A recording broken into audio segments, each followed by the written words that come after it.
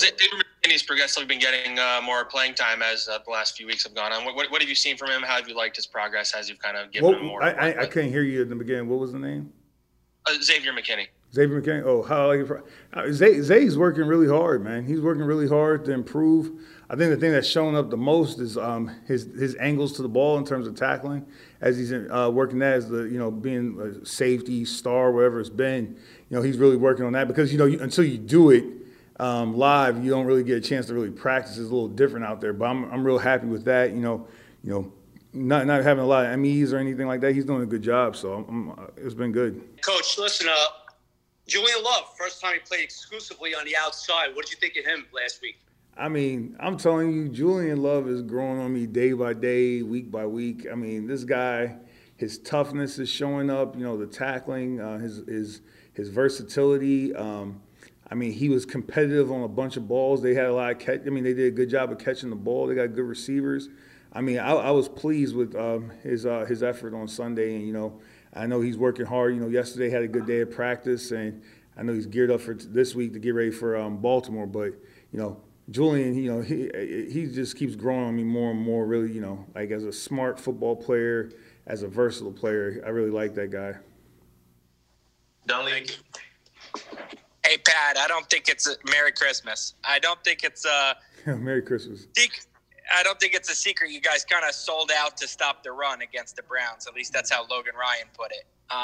Can that carry over now that you're facing the number one rushing attack? Is there some similarities in the game plan, or does Lamar Jackson make that impossible, with his legs? I can't speak about selling out for that was Logan what he said, but are there similarities? I mean, I think the fundamental part comes into play, Ryan.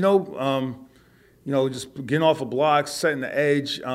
It's just you're dealing with such a dynamic player back there with Jackson. I mean, you could have the edge. He'll test the edge. I talked about it the other day, having a proper edge. Outside arm and leg free. Making contact with your near leg, controlling your near hand. But the problem is you could do all that stuff right, and this guy will test it. And because you're dealing with true speed out there, it could be an issue. So we just got to make sure, it's going to be tough sledding. But, I mean, the fundamental parts of the tackling is there. I mean, of the run game is there. Get off the blocks, set the edge, play with power inside. And we got to tackle these guys. But, there's definitely some carryover to a certain degree. Jordan? Hey, Pat. Happy holidays, man. Happy holidays. How much were you guys limited, though, the other day? For you as a play caller, of what you wanted to call? Like, did you have to narrow? How much did you have to narrow, like, sort of the playbook? No. I mean, what we do is we try to do what's best for that week, and unfortunately, it wasn't good enough on my part, and I got to do a better job. But thankfully, we got, an opportunity this weekend to get that bad taste out of our mouth, and, Baltimore presents a bunch of challenges, both in the run game and the passing game. Everybody's going to talk about Lamar, but you got to talk about the offensive line, who's solid, the backs who are good, and the tight end Andrews, who's dynamic, and you got the receivers too, including, I mean, like the young kid, in his second year, good player, number 15, and you got Dez coming back too. I mean, so. Limited, no, there's no, I mean, we try to do what's best that week, and it wasn't good enough, and that's on me. I got to do a better job calling. I got to do a better job with the game plan. But, thankfully we got another week to try to right those wrongs. And with Lamar, is he even comparable to anyone else you faced, or is he just sort of, he's such a different quarterback that it's his own beast kind of deal? He's different. He's very different, we talked about Murray true speed. I don't know if there's truer speed. I don't know. I'm going to coin that term. I mean, like, this guy is so fast. He's so big. He's so dynamic with the ball. And then just when you sell out for the run game, then he'll throw the ball over your head. It'll be a touchdown with the targets they have with Hollywood and with Andrews, But it's a unique challenge. It's a unique challenge, but I'm looking forward to it. The guys are geared up for it. We got another day of practice today. See if the scout team quarterback, hopefully we don't start hitting him up too much. But guys got to get ready for it. It's going to be fun. It's going to be fun, and we just got to see if we can execute. We'll take two more. Tom Rock, Pat Leonard. Tom Rock. Pat, is the best way to contain Jackson to turn him into a pocket passer somehow? I mean, so I get it. I don't like. You could try to turn him into pocket passer.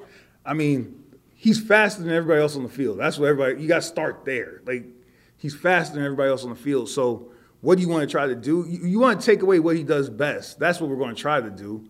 You know, whether it's keeping him in the pocket, making him roll to the right, left, whatever it may be. We got to take away what he does best and try to get him to. If he's going to beat us, have him beat us left-handed. But he's so dynamic. If I say, okay, let's keep him in the pocket. If he decides he wants to go back 20 yards and get around our pocket, he could do that. I mean, like you've seen it on tape. So, I mean, we just got to try to make him play left-handed and figure out the best way to do that. Whether, it's, contain him in the pocket, force him one way or the other, have somebody spy, mirror him.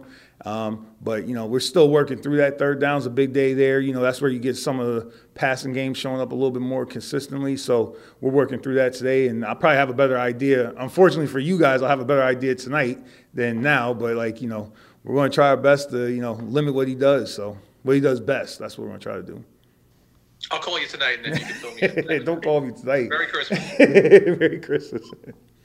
Last one here, Pat Leonard. Hey, Pat, Merry Christmas. I got two for you.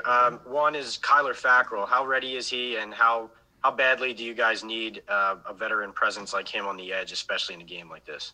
Well, Joe handles all the injury stuff. So, Kyler, his clock started, I believe. And, he out there practicing, and we'll see. He'll work through it, but he's working hard. He'll be ready when he's ready. That's the best way I could say it, but I'll defer that to Joe. And then veteran presence, here's the thing. We're in week, 15 right now? It's about execution. We need rookies to execute. We need vets to execute. So, to me, if you have a rookie that's executing better than a veteran, he's a better player to have there. I can't sum it up by saying we need veteran leadership or veteran presence right there. I just want guys that are going to come out there on Sunday and execute and play physical brand of football the way the Giants, not to be cliche or anything, but that's what we need. We need this to be the most physical game of the year. We need to set the edge in the run game. We need to play with power inside. We got to play our leverage and win and defend the deep part of the field in the passing game. That's what we need.